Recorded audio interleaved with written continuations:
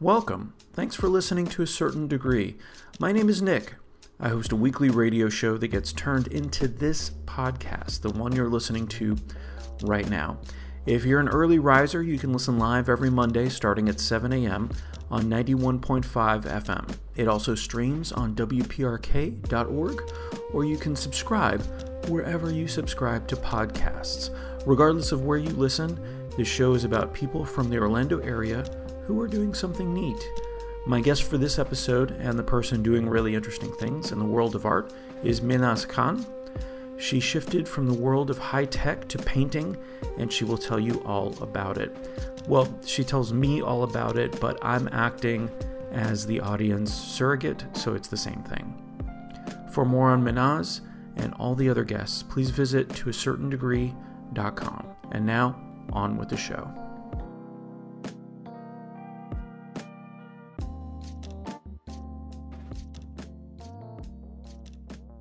Pete Townsend on WPRK, Winter Park, Florida. You're listening to A Certain Degree. Good morning. My name is Nick.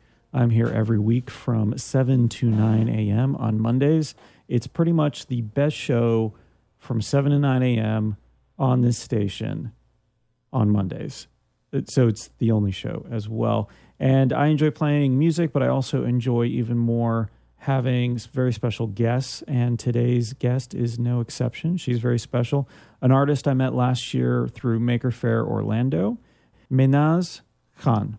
Thank you for being here. Thank you for having me. Yeah, it's my pleasure. So we chatted a little bit. I got to be on a show, a TV show that you were producing and hosting a while back that you're no longer doing. But we were talking about art and Maker Faire Orlando.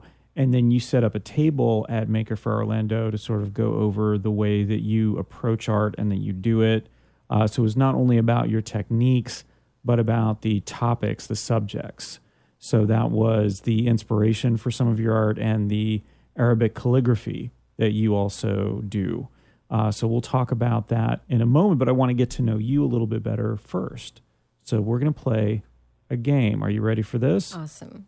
Okay, so instead of playing yes or no, up or down, we do something different every week. This week's game is sweet or sour.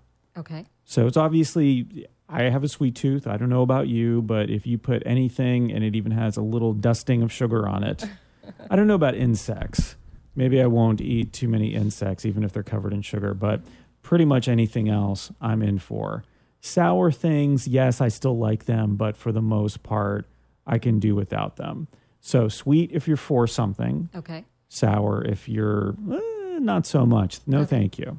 All right, ready? Summer break. It's about to come up. You have 3 young kids. How do you feel about that? Sweet or sour? It's in between. Yeah? It's in between. It's nice that they're getting older and they're going to the next grade, but... Definitely. And then we're on a break. I can sleep in a little bit. I don't have to be up at 6 a.m., but they're home all the time and they're not sure what to do. I'm bored. So it's a little hard. And I don't get my 3 hours a day that I can do anything, especially work. Oh, yeah. So what about when you were a kid? Was there a summer break that you enjoyed when you were going to school? Yes, we really enjoyed it. So when I was a kid, my father was settled in the Middle East.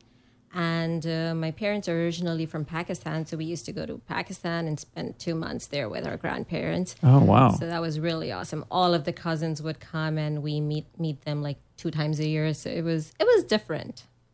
So you had a big, almost family reunion, and it was, at least there were enough kids around that you were entertained. Yes. Yeah.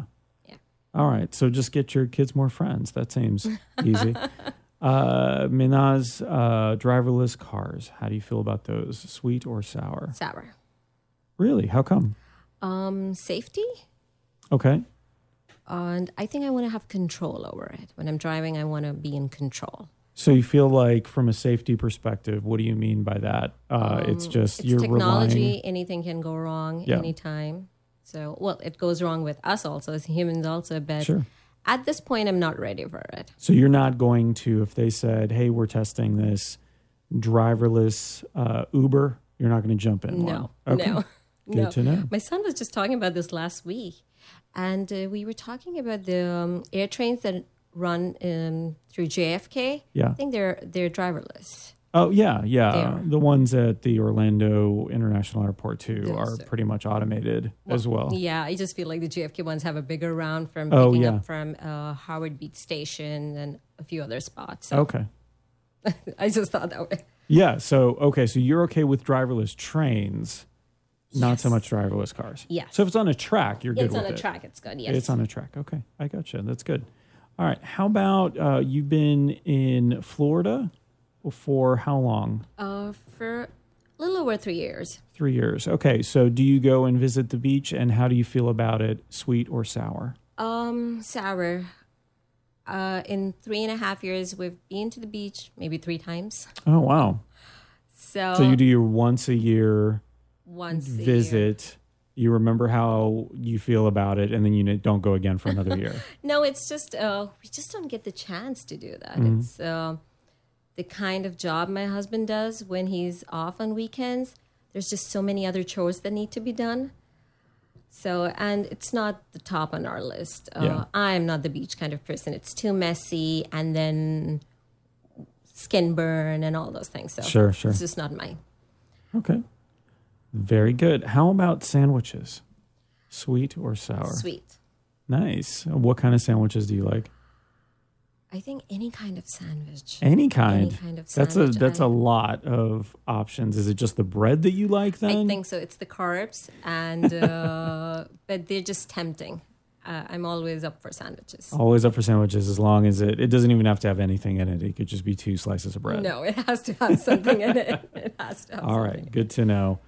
Let's see. We've got cursive. So you do a lot of Arabic calligraphy in your work. Right. So in terms of English, we often have to learn cursive when Right. we're kids. How do you feel about that? I like that. I'm going to say sweet. On that, I did learn cursive, and I do a little bit of hand lettering, Mm-hmm.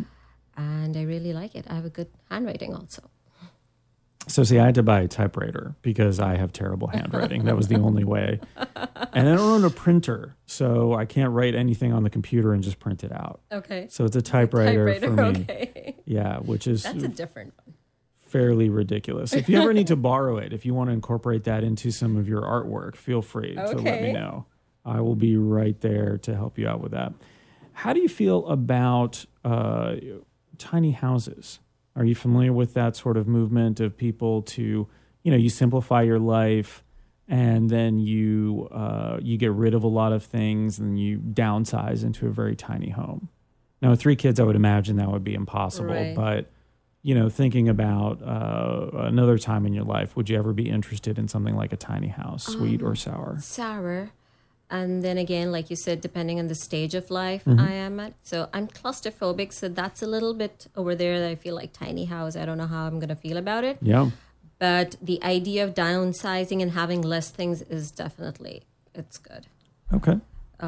You So- feel more in control. Have you ever gone through that where you just look around your house and you go, okay, we're going to get rid of a bunch of stuff? How was that process for you? No, but when I look back in time when we were starting out and we lived in an apartment, we had less things, so we were more in control. And now we have a bigger house and more things with the kids, or we have just toys. So that way, I feel like that was better, and you don't have to worry about so many things.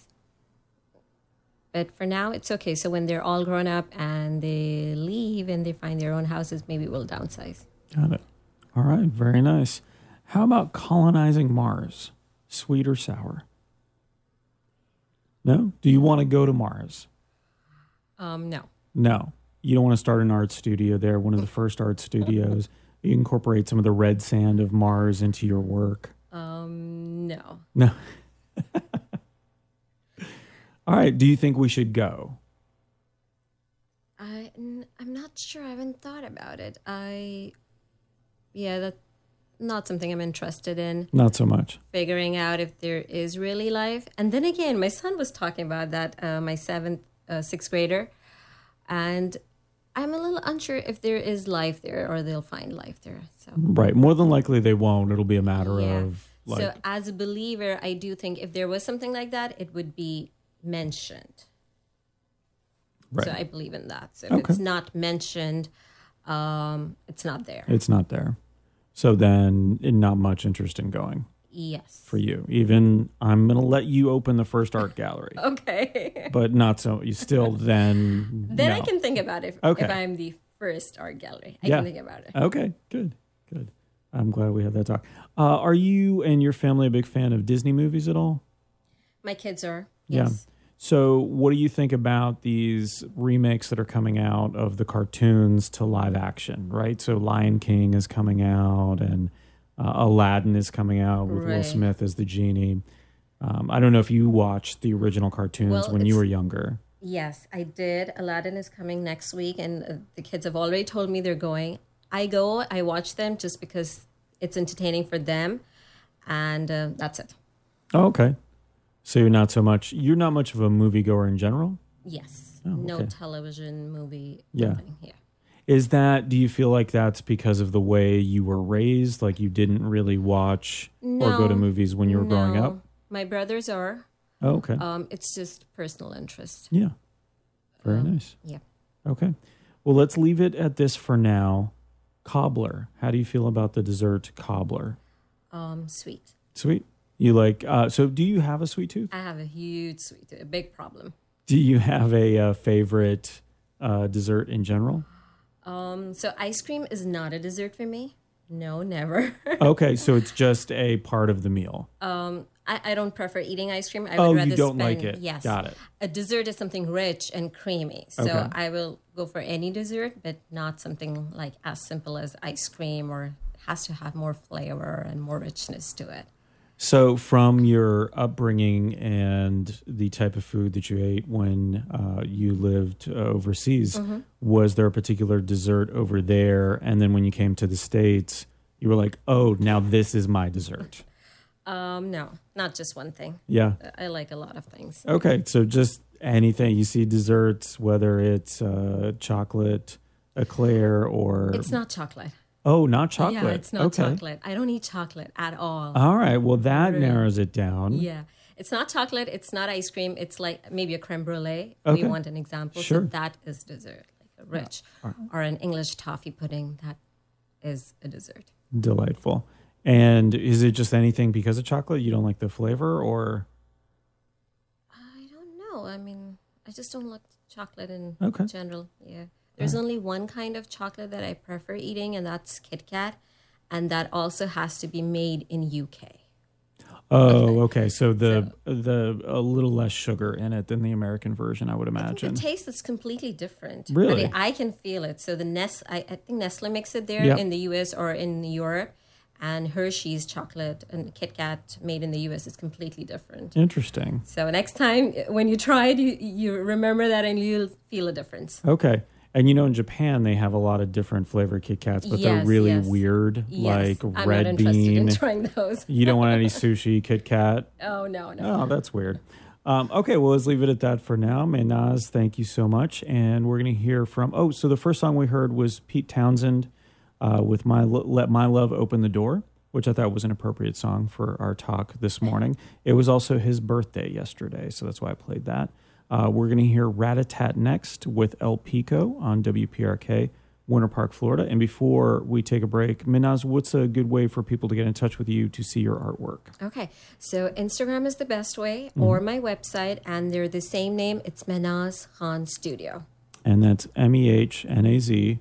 MEHNAZKHAN Studio. That's correct. Perfect. All right. Well, we'll take a look at that. Thank you so much. And here is Rat-a-Tat on WPRK, Winter Park, Florida. You're listening to A Certain Degree.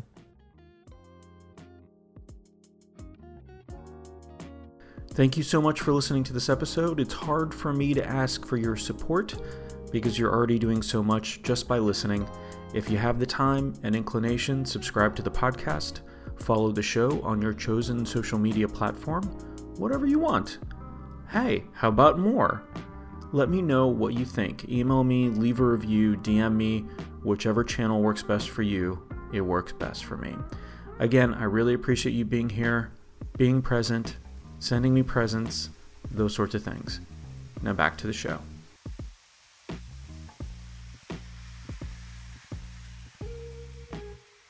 Rat-a-tat on WPRK, Winter Park, Florida, from their 2004 album, self-titled album, that was El Pico. Good morning, my name is Nick. You're listening to A Certain Degree on WPRK, Winter Park, Florida. My special guest this week is Mehnaz Khan. How are you, Mehnaz?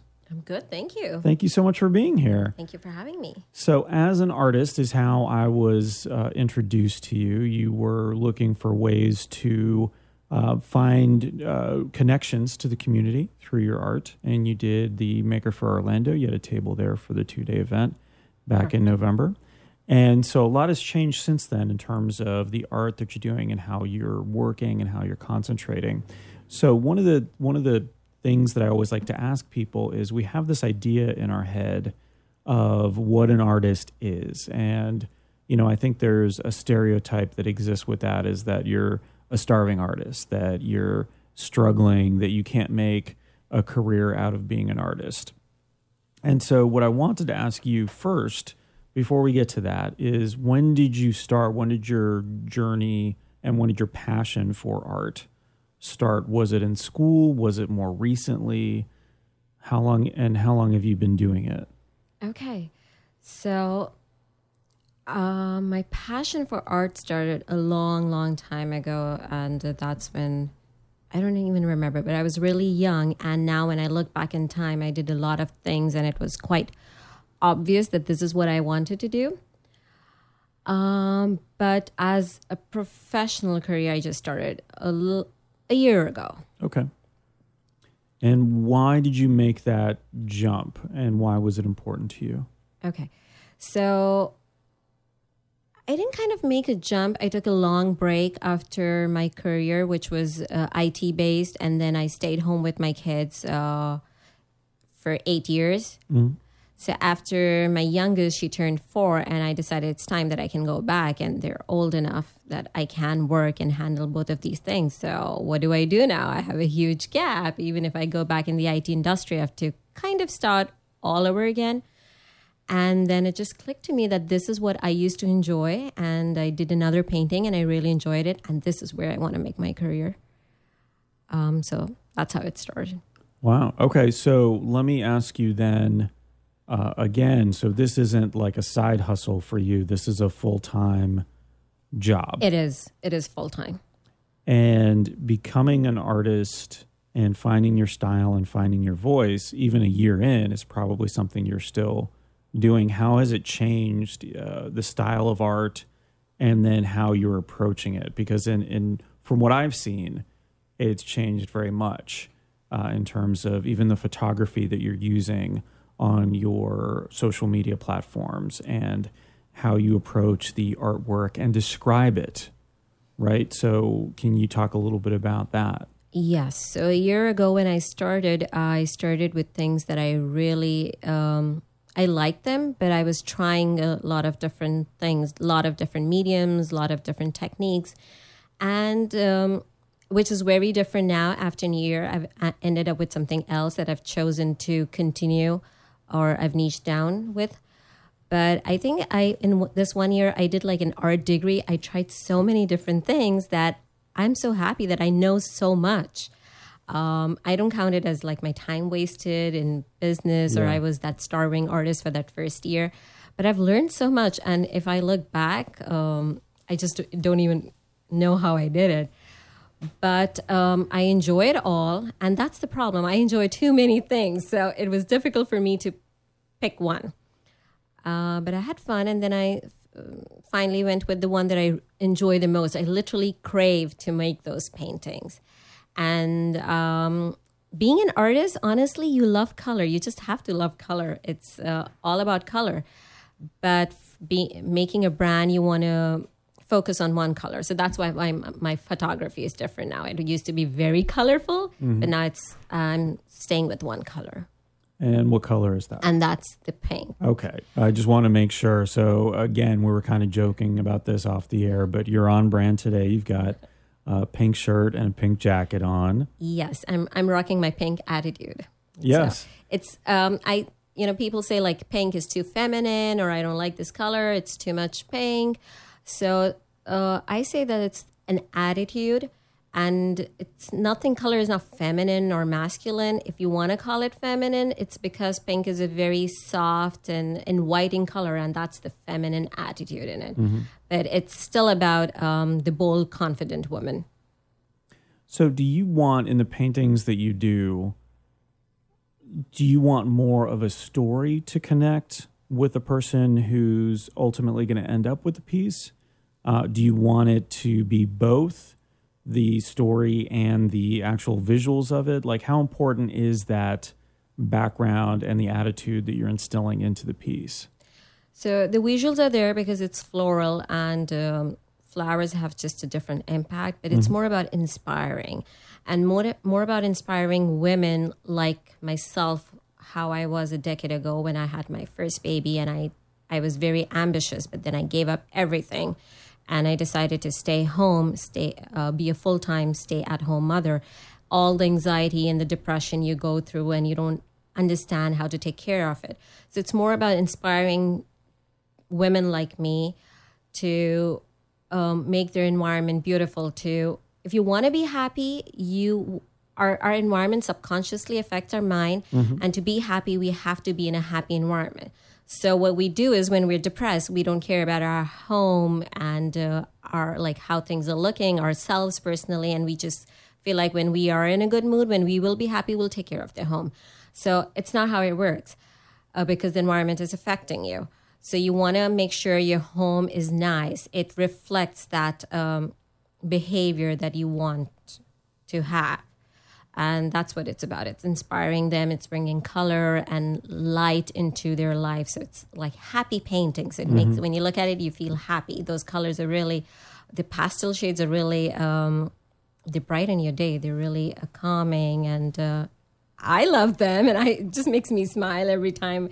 And sometimes when I'm feeling upset, I'll just go into my art studio and look around my paintings, and it makes me happy. And then I come back. So that's what it's more about, inspiring women. I think it's sometimes easy to overlook art. Maybe there's some at work, but it's hasn't been updated in a while, and you just kind of overlook it. Or maybe you have some stuff in your house that you just hung up. It's interesting to really connect with a piece of art and then have it up in such a way that it does bring you a certain amount of joy, and it does tell you or elicit an emotion. Right. Hopefully not anger, and hopefully not fear, but happiness or joy or inspiration, as you mentioned. So if you want to see any of Mehnaz's work, you can go to Mehnaz Khan Studio on both Instagram and Facebook is probably the best way to see. Instagram for sure. I think that's your main outlet, but you can see it on Facebook as well. And that's MEHNAZKHAN and then Studio, and I'll have all the links on my website as well. So let me ask you about then, you made this choice. Instead of going back to IT, you wanted to pursue art, and you're realizing as part of it that it's not just about creating the artwork, right? It's not just, people are not going to come knocking on your door just because you've painted something. As amazing as the artwork that you do is, they're not going to come there. What have you found with now finding a balance with your work in terms of the art, your family, and then the promotional aspect of everything? So having to be on social media, and I've noticed too, you're producing a lot of videos where you kind of explain the thought process maybe behind a piece of work, or here's how I paint, here's the technique with the oil paintings, for example. How have you found that to be? And, was that, I guess, initially a frustrating experience for you? It was definitely frustrating. And like they say, that you connect with the story and it should be inspiring. And there were so many times that I was frustrated with everything when I went to paint. So it was killing the purpose. But now I have things more in control. My kids understand it, and they support me a lot. They check my Instagram more than I do. They give me ideas, and they remind me that you have to take pictures of these things to post on Instagram. Like, I'm still not used to it, recording every single moment of my life. Sure. They remind me that. So there were things like, you mean as family, what I had to give up, or how do I manage it? If you did, because obviously they're older, so when they're very young, Yes. it's incredibly difficult to do something along those lines. Exactly. But as they get older, they become a little more self-sufficient. But so I guess my question is, you knew there was going to be some level of balance between work, in this case your art, and family. And you didn't necessarily take into account, and this is my question then, is that there's going to be so much effort that needs to be put in to social media as well. When you found that out, you said it was hard, it was tough to try to balance that. How are you embracing it now versus, that initial frustration? Okay. So I don't know, with over time it got better. I learned things. I learned to do things with strategy, and I think that's where the frustration went away. If you don't know what you're doing and you're just trying to figure things out, like business point of view, just trying to figure things out, and I didn't know how it's going to work, that was more frustrating. Now I have a plan, what I want to achieve and where I want to go, so it's not that frustrating. So it sounds a bit like when you're experimenting with the different paints and techniques and the science behind it, but having to finally figure it out and focus on one thing. Is that kind of what happened with social media, where you, instead of trying all things, you're like, okay, I'm going to do these 5 things a week or something along those lines? So basically what happened with social media was I joined a marketing plan. So that's what helped me like how to handle social media for business. That has helped. So the frustration is gone. The guessing game is gone. And so when do we think of artists as people who are waiting to be inspired and then they start painting. So, but the challenge is, and the reality is that sometimes you have a schedule. So how do you balance that out? Having a schedule. I know I have free time from here to here. I need to paint something, but you may not be feeling at your creative peak at that time. What happens for you, and what's your approach to when that happens? This happens very often because when I want to paint, I cannot paint. Maybe I'm driving the kids to school or something. And then, like you said, when I have time, I'm not ready for it. So that happens often, but any time I can squeeze in. Now, that's also the bad part of working from home, that you're working all day long. If I have my studio outside of my home, I know that these are the hours I'm going to work. But when you're working from home, it could be in the middle of the night. It has happened. I've woken up at 4 a.m. and because I have this idea and I really it's literally, I crave to paint. It's the urge to paint. I've done that, or in the middle of gave my kids lunch and I have this idea, I want to go and do it. And once I'm in the flow, I cannot stop myself. So that also happens. You really need to stop. Okay, I've created too many paintings. I need to stop now. So there are days that I don't paint, and then there are days when I continue painting. I'm just painting. Mm-hmm. So ideally, as an artist, you should be painting every single day for a couple of hours. But with kids and family schedule, that's still not feasible for me. So I just go with the flow. You didn't study art. I mean, you mentioned from a career perspective, it was IT. I know you have a master's degree in IT and an MBA. Correct. When you were younger and art became a part of your life, were you just painting or were you doing other things as well? So I was painting, but painting not on canvas. Actually, I never painted on canvas when I was younger. I would do like glass painting and pottery and silk painting, those different kinds of things, which, different kind of styles. And so doing stuff like that, did that help get you ready for the current style that you're doing? No, because then there was a huge gap of like over a decade that I didn't paint at all.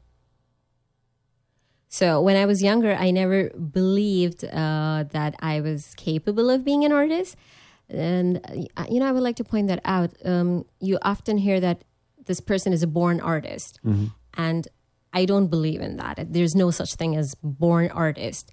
There are so many techniques that I don't know how to do. For example, I cannot sketch or make a portrait, but that's a technique which if I want, I can go ahead and learn it. It's just like, why doesn't somebody say that this person is a born physician or a born economist, right?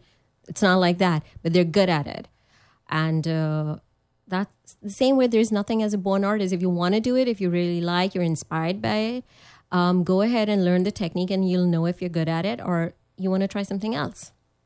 Yeah, so they say, one of I think it was Malcolm Gladwell who said you have to do something for 10,000 hours before you're really good at it. Right, right. Is that how you feel about artwork, and is that how you feel about your artwork? I do practice. Practice makes it perfect, and then you just incorporate your style. So when I started, obviously, since I didn't go to school, I was looking at things on YouTube and other places, and I would start with something else, but it never ended like somebody else's work because you just enter into it. And the more you do it, it just transforms into your own work. Good. Well, let's take a break. Let's listen to a song. Thank you for that. And I picked some flower-related songs we'll be playing next. This is In Every Sunflower from Bell X1. Again, before we play that, though, Mehnaz Khan is not located. You can find her on Instagram, MEHNAZKHAN Studio at Instagram.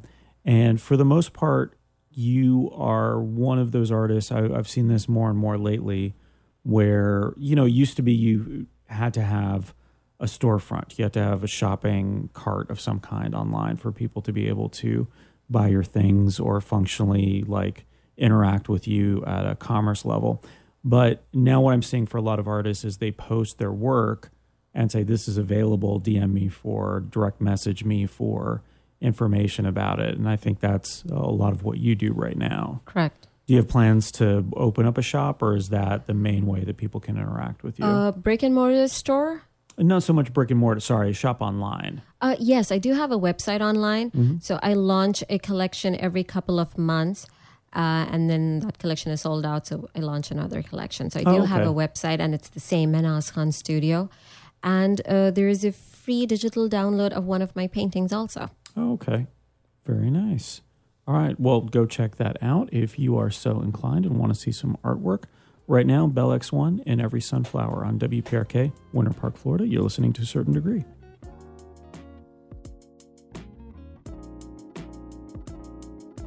If you live in Central Florida, you may already receive the Downtown Community Paper. If not, it's available at any number of local merchants and online at otownpaper.com. One reason you may want to check it out, I write for it. There's a story about the Fringe Festival's lottery process and the terror and thrill that goes along with winning. In upcoming issues, I interview Opera del Sol's Nicole Dupre and the Orlando Magic's Pat Williams. Guess what? A lot of other great writers and good info about what's going on in the downtown area also appear in the magazine and on the website, otownpaper.com. If you like the feel of newsprint in your hot little hands, and you like information, and you like ink as well, pick it up. Now back to the show.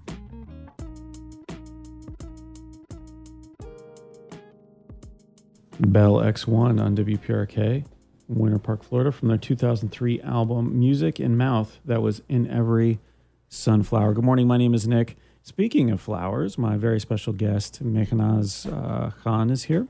Mehnaz, thank you so much for being here. Thank you. And so we're talking a little bit about your painting technique, the way you approach art, how it came to you sort of a little bit later after you took a break from work and you worked in something completely unrelated to artwork. I was just curious about how, when you told people that's what you were doing, whether it was family or close friends or direct family like your husband and kids, when you were talking to them about doing something like this, what was their reaction?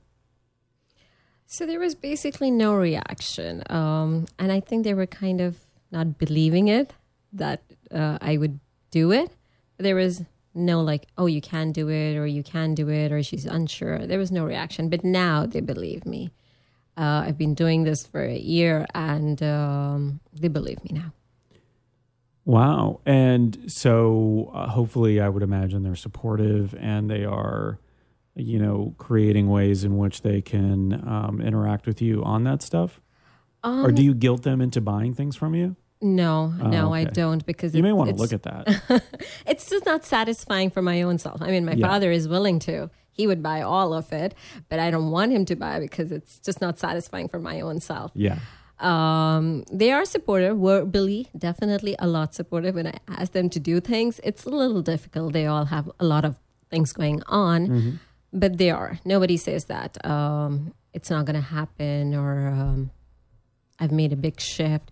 But they're proud of me that I have made this shift after staying home for close to a decade. And you're still home. You're still working from home. Yes. Right. So is that, eventually, are you thinking about getting a studio? Do you feel like that's going to be a necessary next step for you to continue to grow? Or is working from home something that you feel like helps the balance of everything that you're doing? It's fine. I don't think I need a studio. I have a separate space. So nothing is disturbing that. Maybe in time we'll see. I'll just, why I want to work from home is I save time commuting, and then I can watch the kids and get things done in between, which makes my life harder, that I'm juggling it all the time. But it's fine for now. Maybe in 10 years, I don't know about that. But at the moment, it's perfectly fine. When you're working, when you're painting, your, inspiration may come from a lot of different things. Are you listening to any music, or what do you have going on in the background as you paint? So this might be something different that most artists say. I do not listen to music, and I'm a very visual person.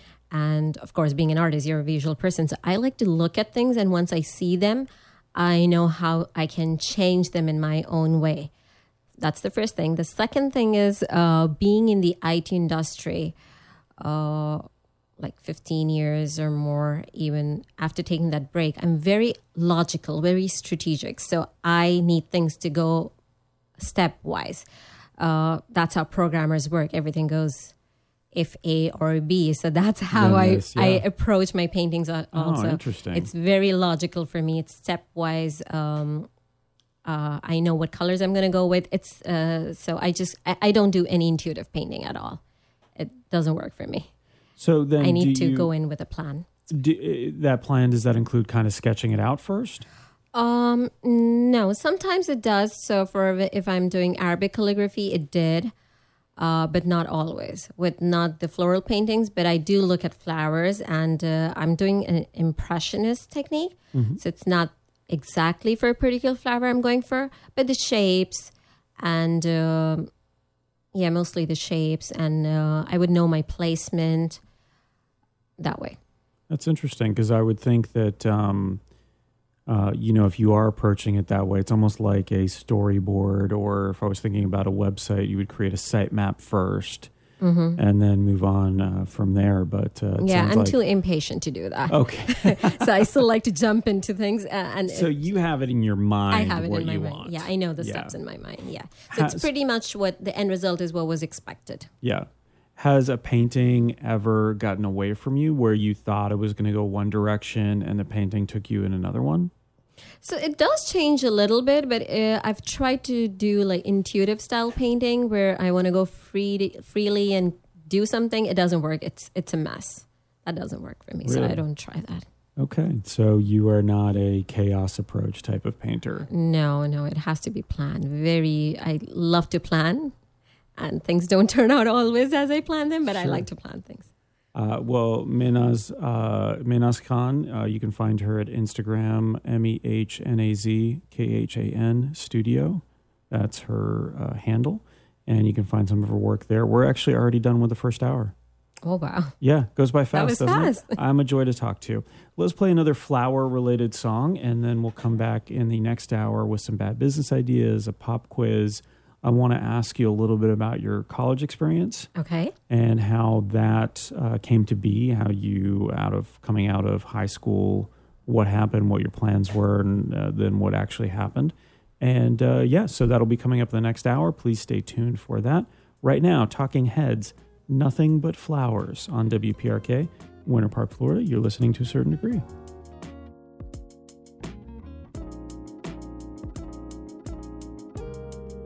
This episode was recorded live on May 20th, 2019 on WPRK 91.5 FM. You will hear things on WPRK that you won't hear anywhere else. Why? Because the station's on-air programming is all volunteer-driven. It's college radio at its finest. If you have a show idea you want to pitch or some music you want to submit for airplay, get to WPRK.org and talk to the wonderful students who help keep the wheels of college radio rolling. You can also talk to them about underwriting particular shows or just the station in general. There's always something interesting happening, so listen early and often. Now back to the show.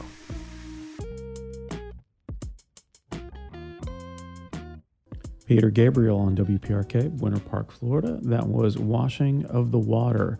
Before the break, we heard from Talking Heads, Nothing But Flowers. Good morning. My name is Nick. You're listening to A Certain Degree. I do this every week, and every week I have a very special guest. This week is no exception. Mehnaz Khan is here. I'm going to say your name one more time. Mehnaz Khan. Perfect. Okay, thank you. Is here. She is an artist, a local artist. She works in a variety of media, but for the most part, she's, I would say, a traditional painter. So you work in oils and watercolors, but then you also experiment a little bit with resins and things of that nature. So you brought me this beautiful piece today, which I love. And could you describe it? I don't want to do it any kind of injustice by describing it myself. So the concept is taken from geodes, naturally occurring stones, and then this is made with resin and fine pigments, so the powder pigments. And this piece, it has lapis lazuli in it. It has glitter and German glass glitter. So that's like shards. Mm-hmm. And it's on a wooden panel. It's quite remarkable. There's so much detail in it. It you're talking about it's reminiscent of a geode, but there's also this sort of galaxy, sort of space look to it as well, which I appreciate being a sci-fi nerd. And all that, but yeah. That's the thing about abstract, whatever you see in it. Right. So when you started experimenting with this, because this is there's a science to it, right? Like when the resin and how it mixes with the different pigments and how long it takes to dry. Correct. How much experimentation did you have to do? And I guess my question is, how much fun was that? It is a lot of fun, and then I can't stop myself. So it gets really hard to stop yourself, and especially these small pieces. They're just so tempting. Tempting. So it's hard to stop yourself. And I didn't require a lot of experimentation with this. It came easy to me. Oh, good. The only thing I have figured out is if you fear something, which resin is a little difficult, and you might have heard all over the place that there's a lot that can go wrong. So the first time when I was scared of it, I did make mistakes, and then I just went with it, and it's perfectly fine. It's not that difficult. So you sort of embraced the mistakes, and then you just kept going. I don't embrace the mistakes. No, I'm a perfectionist. Oh, Nice. So actually, doing something handmade was really difficult for me. So I have learned to stop, and like sometimes I want, can please somebody buy this piece so I don't have to look at it, because I see the flaws, not necessarily somebody else sees it. And they're just for me. So my family plays a role there. They tell me, no, it's fine. It's perfect. It's there's finished. nothing. Yeah, Right. There's nothing wrong with it. It's just my way of, because I'm a perfectionist. So. Well, because in theory, I mean, and I would imagine it'd be harder to do with a resin piece, but in a painting, you could continue painting, especially an oil-based paint. You could just keep going over it, right? Right. But at some point, with you have to resin, be... the problems are it's not leveled, which actually for a painting, this one is perfectly level, but it doesn't make a difference when you look at a painting because it's hanging on your wall and you don't. It's not on your table. Yeah, I'm not going to see that it kind of floats to and the then right or left. there's something, it causes bubbles in it. So you don't want those bubbles. That's where the imperfection is in resin. And then while it's curing, dust particles and things like that can enter into it. So just making sure it's covered properly. Those are the things. So you don't want the cats or kids hanging around it while it's drying. Yeah. Yeah. Very nice. Well, Mehnaz, we're going to do a section right now. Now that I understand, you know how to experiment. You know how to, you're a perfectionist. You're the perfect person for this segment, which is called Bad Business Ideas. I'm going to play the song for it. Bad business ideas. It's time to pick just one. It's gonna be totally legal. We hope it won't hurt anyone. So come on, have some fun. All right. So yeah, this is Bad Business Ideas. So one idea that came up, this isn't one of your choices. I just want to get your opinion on this. So I'm doing at the Fringe Festival, I'm doing a typewriter table where people can write thank you notes to the performers. There's hundreds of performers there. There's hundreds of volunteers and the staff that's putting this amazing world-class theater festival that happens in Orlando once a year. It's the biggest one. It's the 28th year they've been doing this. Wow. It's the biggest one in the U.S. and it really, for a lot of Fringe performers who actually go from Fringe Festival to Fringe Festival over the summer, like that's how they make their money. This is the one they start with if they can get in. But what I'm doing is I have all these typewriters there and I'm getting a lot of questions about where to find them. I want to use one and I know what's going to happen. Somebody's going to go out and buy one. They're going to use it 4 times and then it's going to go in a closet because, it's still a typewriter. It still takes some time and effort to write on something like that as opposed to a computer, which you can write much faster. Then you can send the email, et cetera, et cetera. So how about we apply rideshare like Lyft to typewriters? So it's a new organization where people will be able to order a typewriter off of their phone for like a week. So here you go. We're going to deliver it to you and then you use it as much as you want. Then you give it back. Is that something as an artist? I don't know if you would want to type something on paper and use that as part of your artwork. Is that something that you would be interested in, you think, as a person out there?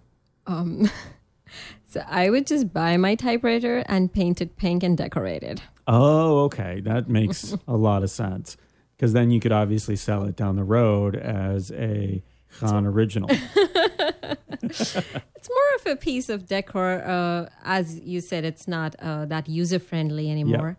But because it's from the past times and it was something that my kids don't even know about, maybe. Yeah. So they might have some fun on it for a little while. Like, even though I don't collect antiques, but eventually it will be one. Oh, it already is. Yeah, all of the typewriters are already antiques. All right. Thank you for that. Thank you for talking me through that. Mehnaz, may I call you Mehnaz? Yes, please. Great. You're an artist, true or false? True. Great. You're doing well so far. I'm not sure if you've considered this as a way to get more people to think about buying your work or to distribute and find more eyeballs for your work. Influencer marketing. Are you familiar with that? Mm-hmm. So the idea is that you join forces, you collaborate with somebody who has a lot of followers already, and through some way, usually you're paying them, they will post something positive about your work, and because of that, it'll get you more eyeballs, more clicks, more sales potentially. Mm-hmm. So we've seen a lot of controversy with that too, though, because a lot of people don't point out that they're being paid to endorse this product or something along those lines. So I wanted to take that a step further, get it away from these influencers who have millions of followers. Mm-hmm. And I'm not talking about going to influencers with thousands of followers. I'm talking about the real influencers in a family. We find the person in a family that always wins an argument, that always gets them to do something. Maybe it's the grandmother. Maybe it's the aunt. Maybe it's the dad that is very strict and always gets people to do something. And we pay them to push their family to buy your products. Mm-hmm. So they are truly an influencer, but at the family level. And so I'm not just talking about your product. I'm talking about anybody who wants to hire this. You know, if they want one of my yayas, my grandmothers, to get her grandkids to buy something, she can guilt us into anything. Right. Right? She can get us to do, and she's got a ton of grandkids. So I don't know what it is that you might want people to buy, but she can get us to do it. So if you can get in with her, and it'll be cheap, to be honest with you. She just, at this point, just wants somebody to hang out with. So if you can speak Greek and you can tell her what you want her to sell to my family, you can get my grandmother to do just about anything. Right. So influencer marketing, but with guilt and with your family instead of just, you know, somebody who has millions of followers. I call this paint someone into a corner. Okay. And so this could apply to anything, not just artwork, obviously, but anything else as well. What do you think about that idea? I wouldn't do it for my artwork. Okay. Or any, I think, product-based businesses. But if you have a restaurant and you want the entire family to come and eat and pay, Oh, yeah. I think it's going to work better that way. Okay, so for restaurants or experiences. Yes, something like that, which is... Especially a grandmother or somebody in the family who wants everybody to get together and do something. That makes a lot of sense. Okay, restaurants out there, we've got a good idea. Now, that's just the first idea. Okay. We've got another idea. Okay. Drones, the little quadcopters and other vehicles that kind of fly around. They take pictures. They deliver packages. What else can they do for us? Okay. It turns out quite a bit. How about a drone-assisted exercise system? So we hook you up to either one big drone or several small drones, and all of a sudden, running isn't as hard because you're lighter. Okay. Jumping, you can jump higher and go up into the trees and start trimming your trees, and that's actually exercise. Okay. Hopefully you don't get stuck in the trees. I'm not really sure. You could gather fruit. That's healthy exercise, plus now you're gathering good food for you. Okay. So that's called Jump for Joy. So basically we strap a thing to you, a harness. We attach you to the drone, and then you're jumping around like Mario in Super Mario Brothers or something along those lines. Life becomes a video game for you. Okay. And you're exercising at the same time. Now, granted, you're burning significantly fewer calories. Okay. Because you are being assisted by a drone and you weigh less. So it's almost like jumping around on the moon or something like that. But the idea is that you would be, it would be more fun, I think. We're bringing the fun back to exercise. Okay. What do you think about that one? I wouldn't do it. Okay. So the hardest part for me is to just get off from where I'm sitting and go and do something. So to get off and harness myself and put all those things, that's the hardest part. I just wouldn't do that. Okay, well, let me ask you this. Yeah. What if you put the harness on first before you start working and the drone is programmed to not let you become too lethargic? So if the drone comes and picks me up from where I'm sitting and takes me to that spot, so you then have it's okay. no choice then but I'm to okay. exercise. Yeah. How about that same concept, but for your kids? When they're spending too much time in front of their screens or doing, something that isn't very productive, they already have the thing set up. The drone comes and picks them up and makes them go outside. Okay. What do you think about that? Yeah, I think sounds good. Now, granted, kids are smart enough that they'll probably reprogram the drones to take them to the arcade or something like that. But I think at first they wouldn't be able to figure that out. My kids, even when they're watching TV, they're jumping. Oh, they don't sit and watch TV. They just jump and watch TV. Or they're roaming around in circles and watching TV. I don't know what's with them. All three of them, they have this. So... But they're still watching the show. They're watching the show. They can kind of keep up with what's going on. They're making the animal sounds. They're jumping around and sometimes on the couch or just going around in circles. I'm like, can you sit and watch? Okay, so your kids do not need this product. Apparently not. But other kids might. Okay. Menaz, I have two delicious meals. Well, delicious is a strong word. Okay. I have two adequate meals set before you.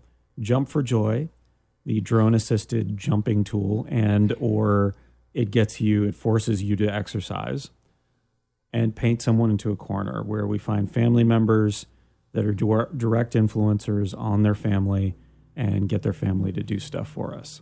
So which one would I choose? Which one would you choose? Which do you think is the best of the bad, if you will? The drone. The drone. You like the drone.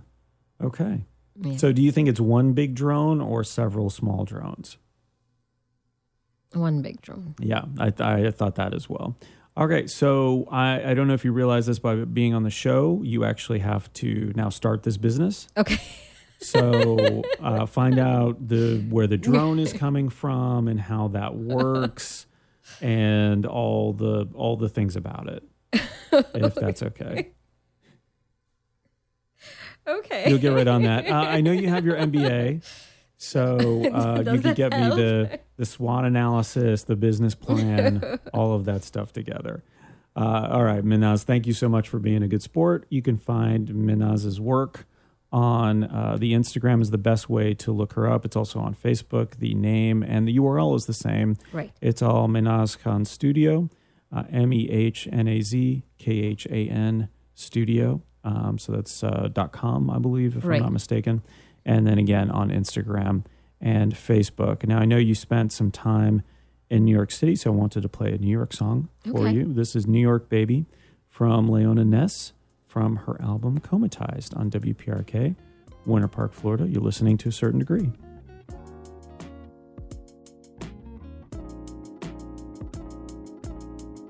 The To Be Decided just started season 4 on their YouTube channel. What is the To Be Decided? I just said it's a YouTube channel. Who is the To Be Decided? The hosts are Miller and Davis. They tell some stories, review music, and generally make some really great videos. When are the To Be? That's redundant. Miller is also responsible for all the bumper music on this episode, in case you were wondering. Check out youtube.com/the To Be Decided for more. Back to the show.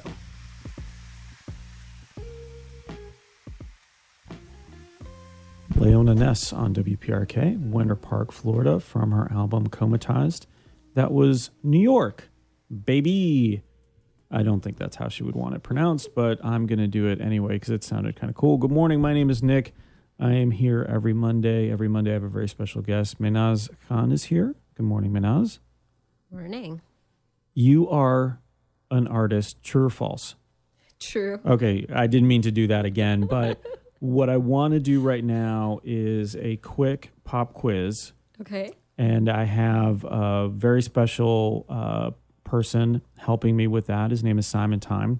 He does trivia at restaurants and bars around town 7 nights a week. Okay. So this is not me making up trivia and potentially, I don't know, just for the convenience of not having to look things up, making things up. Okay. This is actual trivia from an expert. He's here live via recording to ask you 5 questions. Now, you might be thinking, Nick, it's like my prize is already to be here with you talking to you. Right. And it is. It is. It's a wonderful benefit to being on the show is getting to talk to me. But really the challenge for you in this is going to be answering as many questions as you can correctly. Okay. Because if you get all 5 right, we become best friends. Okay. 4 right, we become really, really close friends. Okay. 3, we're same level of friends. 2, we actually go down a notch. We just become acquaintances again. Okay. And then, because I feel like we're friends now. We're at the 3 level right now. 1 or fewer, which would be 0, I become your most bitter enemy. And I actively try to sabotage you. Okay.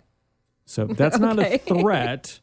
It's to incentivize you to do well on this quiz. Okay. And it's all art-related questions. Okay. Okay? Okay, let's see. All right, so we'll get started? Okay. Okay, here we go. We'll switch it over to Simon Time. Hey, Nick, it's me, Simon Time, and I've got some great questions for you and Miss Khan for today's Simon Time Trivia Quiz. Question number 1. Leonardo da Vinci's famous work of art, The Last Supper, is currently located and displayed in what city? Is it Milan? Is it Moscow? Or is it in Minneapolis? Milan. Leonardo da Vinci. In Milan? In Italy? Okay, let's see if you're correct. The correct answer is Milan, Italy. It is displayed in the St. Maria del Grassi Monastery. Very nice. Okay, so we're still at bitter enemy level, but you're doing well. You're 1 for 1. So you're also on track to be best friends with me. Okay. So now some people have gotten to that point at 4. They've gotten 4 right, and they're on their 5th question, and they throw the last question because it can be just as intimidating to be my best friend as my most bitter enemy. Okay. But we'll see how that goes. Let's get to the next question. Question number 2. Dutch painter Johannes Vermeer painted a girl with what kind of jewelry? And be specific. Vermeer's painting. It's a very famous painting. Do you know the one? Pearl earrings? Pearl earrings. Let's see if you're correct. The correct answer. He painted the girl with the pearl earring. Very nice. 2 for 2. And, I was interested to hear about that. There's a couple of good videos and podcasts about it. But the reason that piece is so famous, besides Vermeer is an excellent and talented artist, is it's one of the first ones that had a lot of blue in it. Okay. Because blue was the hardest color and the most expensive color to find and to use at the time. Okay. Which I thought was really neat. Yeah, okay. I did not know that. You're 2 for 2. Okay. We're downgraded to acquaintance right now. Let's see if we can go to get us just back up to sea level. Question number 3 is something that fascinated me, and I figured you and Miss Khan would enjoy. What happened to British street artist Banksy's art, Girl with Balloon, when it sold for approximately $1.4 million at Sotheby's auction house in 2018? This was just last year. You know who Banksy is? So sort of the graffiti artist that's famous. Nobody really knows his true identity. So there's speculation that he might be not necessarily one person, but a collective of people who go around and painting that thing. Okay. So a piece of his sold at Sotheby's, and then something happened immediately to it. No clue. Okay. Do you want to take a guess? Stolen? Stolen. Okay, that's a good guess. Let's hear from Simon Time. Mostly. Much to the surprise of everyone, the Girl with Balloon actually shredded itself. Holy cow. Shredded. Yeah, so it was in a frame, and as soon as it sold, the piece actually just started moving down and shredded into pieces. So the person still got it. They still paid $1.2 million for it. And because it's a Banksy, I would imagine it's worth even more now because it's so unique. It's shredded now. Yeah, but so Banksy, again, as a person or a collective, whatever that is, has a particular idea of what art should be. So it's a very guerrilla and underground and rebellious nature when it comes to art. Okay. Okay, so 2 out of 3. Okay. We're still at acquaintance level. Okay. So let's get back to sea level. Let's get back to friends. And still we might be able to do very good friends. Okay. If you get 4 out of 5 correct. Question number 4 is a first and last name answer that I require. Give me the first and last name of the French Impressionist painter who was known for his works with water lilies and his Japanese gardens. Do you know the answer to this one? And I was curious, were you influenced at all by his work or any other Impressionist work in terms of your own work, which is... What are we talking? So the water lilies, he's French. Yeah. Water lilies, Japanese garden.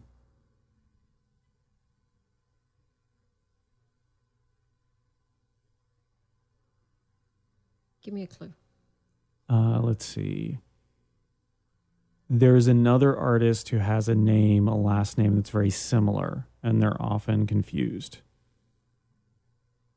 One has an O in it, the other one has an A in the same place. No. No? It's not correct. Okay, let's go to the answer. The answer, Claude Monet. Okay. Yep. All right, one last one. Okay. Let's get us back to being friends. I don't think so. Oh, Menaz, come on. And finally, rounding out our art quiz, question 5, Jackson Pollock was an influential abstract expressionist painter from what country? Do I get options? No options. From what country? Jackson Pollock. British? British, do you think? Yeah. That's your guess? Yeah. You don't want to go any other country? Or maybe American, British or American. Okay, I'll give you that one. British or American. Okay. We'll give you it wasn't multiple choice, but it's multiple answer. Okay. I like that.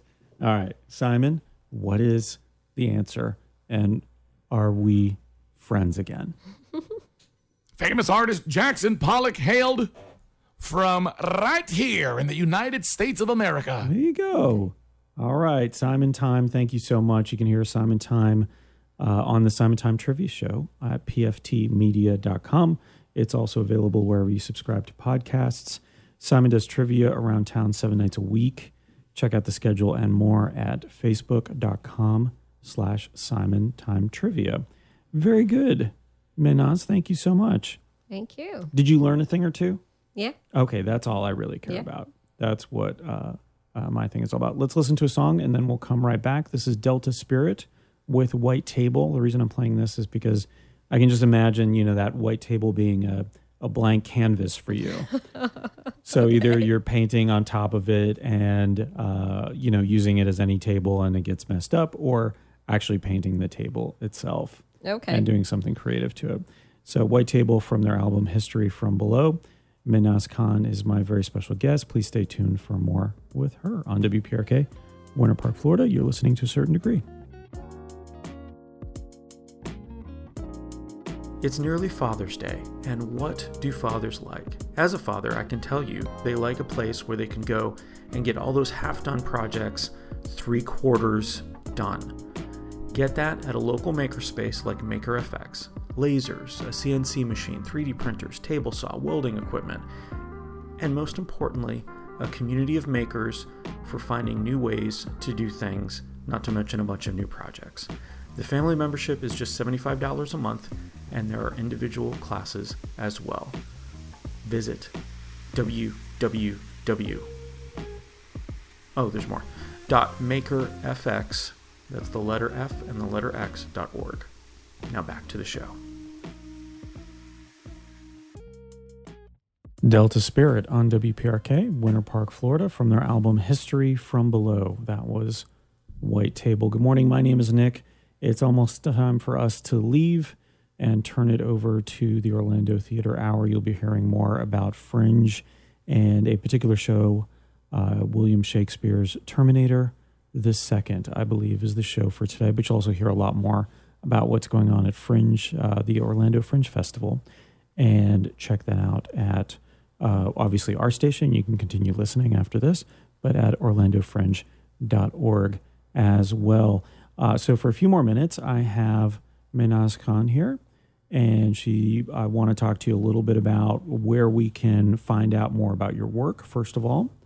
So is the best way? What's the best way to interact with you, I guess? Like, what do you want if somebody wants to buy something of yours? Like, what's the best way for somebody to contact you and to have a conversation around that? So Instagram and my website. Mm-hmm. And that is Mehnaz Khan Studio, which is spelled MEHNAZKHAN Studio. Okay. And so if somebody's going to reach out to you, they see something on Instagram, message you on Instagram or, email you through your website. Right. What are some of the things you want to know, or what are some of the questions that you usually get asked? Well, when somebody's ready to buy a piece of art, it's usually just simple questions like sizing and how to hang it up. And generally on my Instagram, I'm talking about all the details, like I show behind the works and my stories, so they get to see already how it came to being, and the material I have used and some process also. And then I talk a lot about on my Instagram tips to decorate with artwork.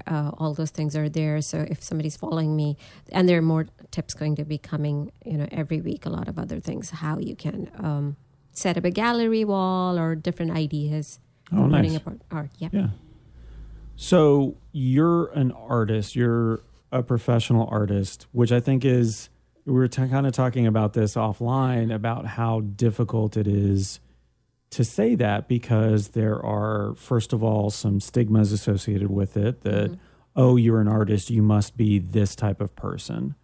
But also we were talking about how, can you call yourself an artist if you don't have the formal training, whether that's a degree or some sort of apprenticeship or something along those lines? So I wanted to expand on that. And I think you can. Obviously, I think anybody can be an artist, because if you practice and you hone your craft, and artist, I think the other phrase or term that we throw around now is maker.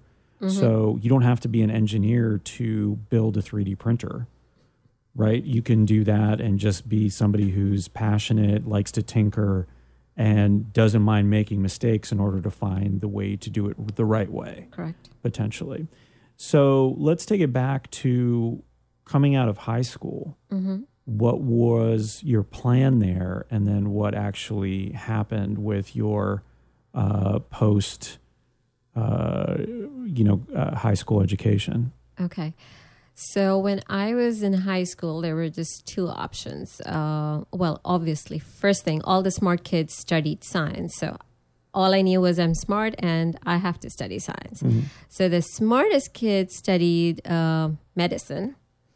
And I didn't want to do medicine. I was never interested in it.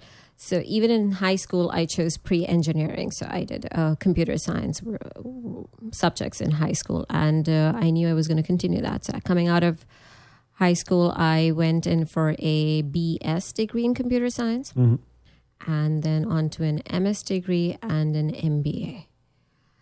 And was that back to back? Did you, as Yes, soon as you were done it with the was. bachelor's, you went on to do the master's in computer science? Correct. So after my master's, I worked for a 6 to 8 months. And then, so I was overseas, and then I came to the US for my master's.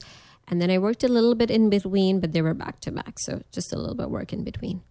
So when you were doing your bachelor's degree, you'd already you had some basis for that subject in computer science.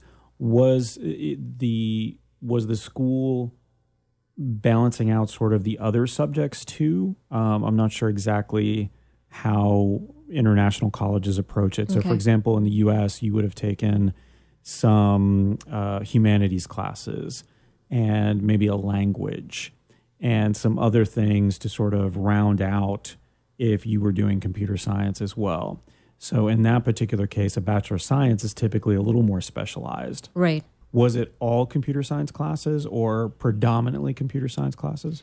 Yeah, so the last 2 years are computer science completely, but it's just like how you mentioned, but it was still all science focused, so for physics and other calculus classes and other things like those. Oh, wow. There was language or writing communications class correctly, and some humanities. But the program that I did was completely transferred. So it was equivalent to a U.S. degree. Right. It was completely transferred. I didn't lose any credits or anything. So it's just like how you would do it. So as a student coming over to the U.S. to do that master's degree, and that was at a small school in Nebraska? No, it was it was from the City College, City University of New York. Oh, okay. So that was in New York, and then you did your MBA. MBA in Nebraska, in Nebraska. University of Nebraska, yes. Was it difficult, or did you find it different coming over to the U.S. to do your degree here or your master's degree? It wasn't much of a difference.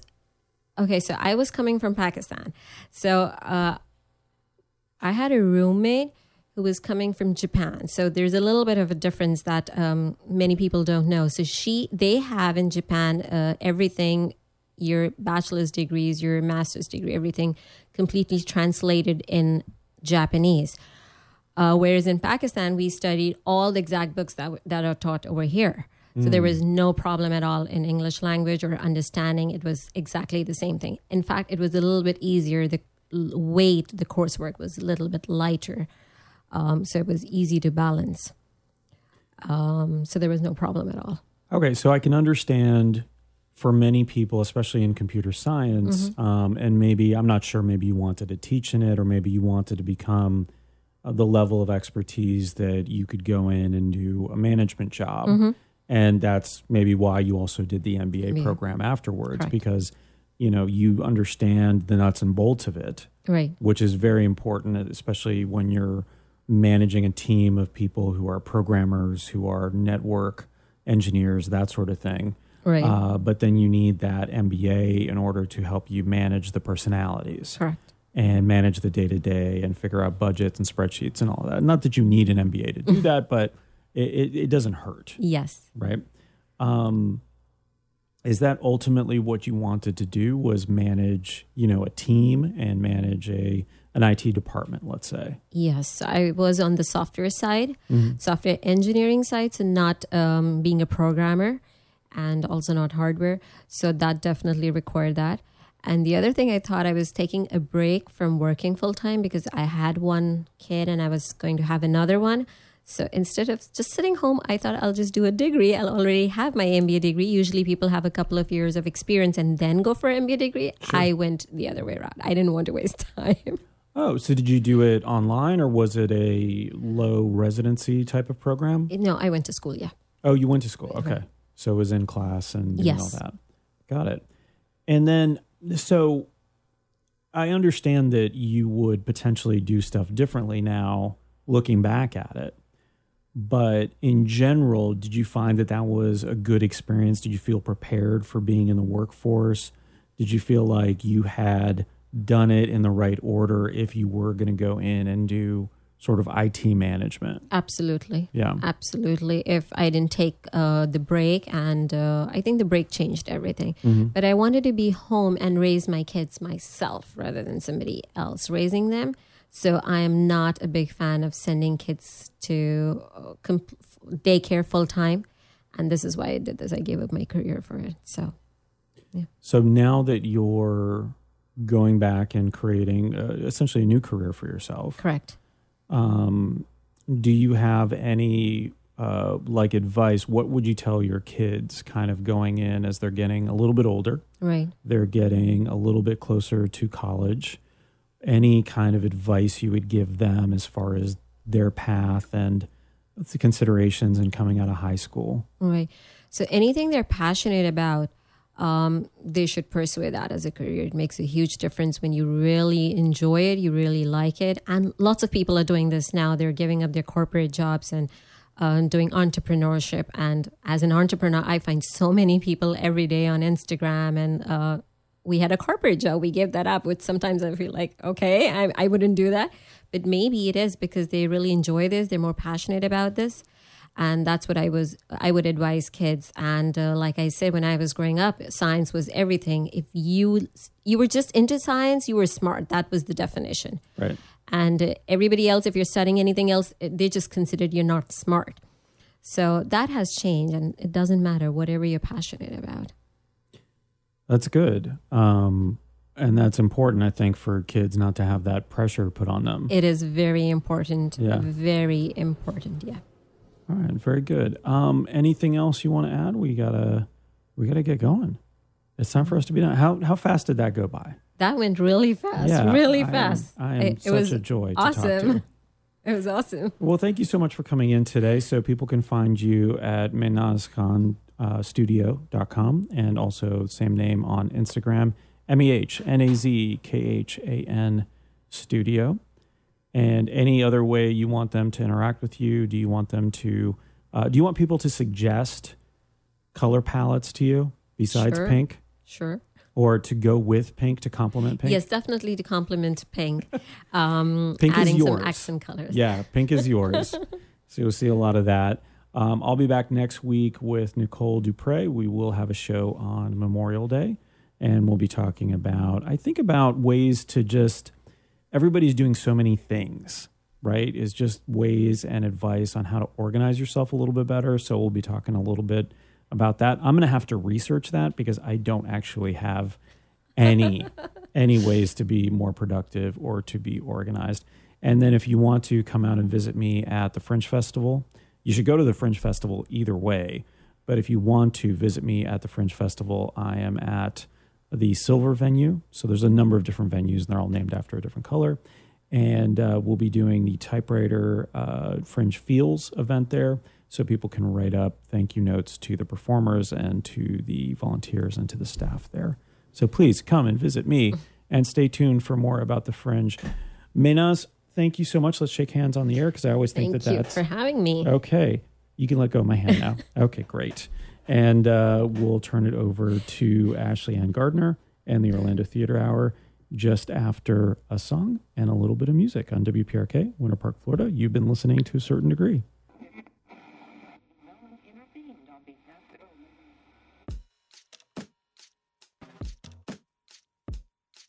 And that's the show. Thanks for listening to A Certain Degree.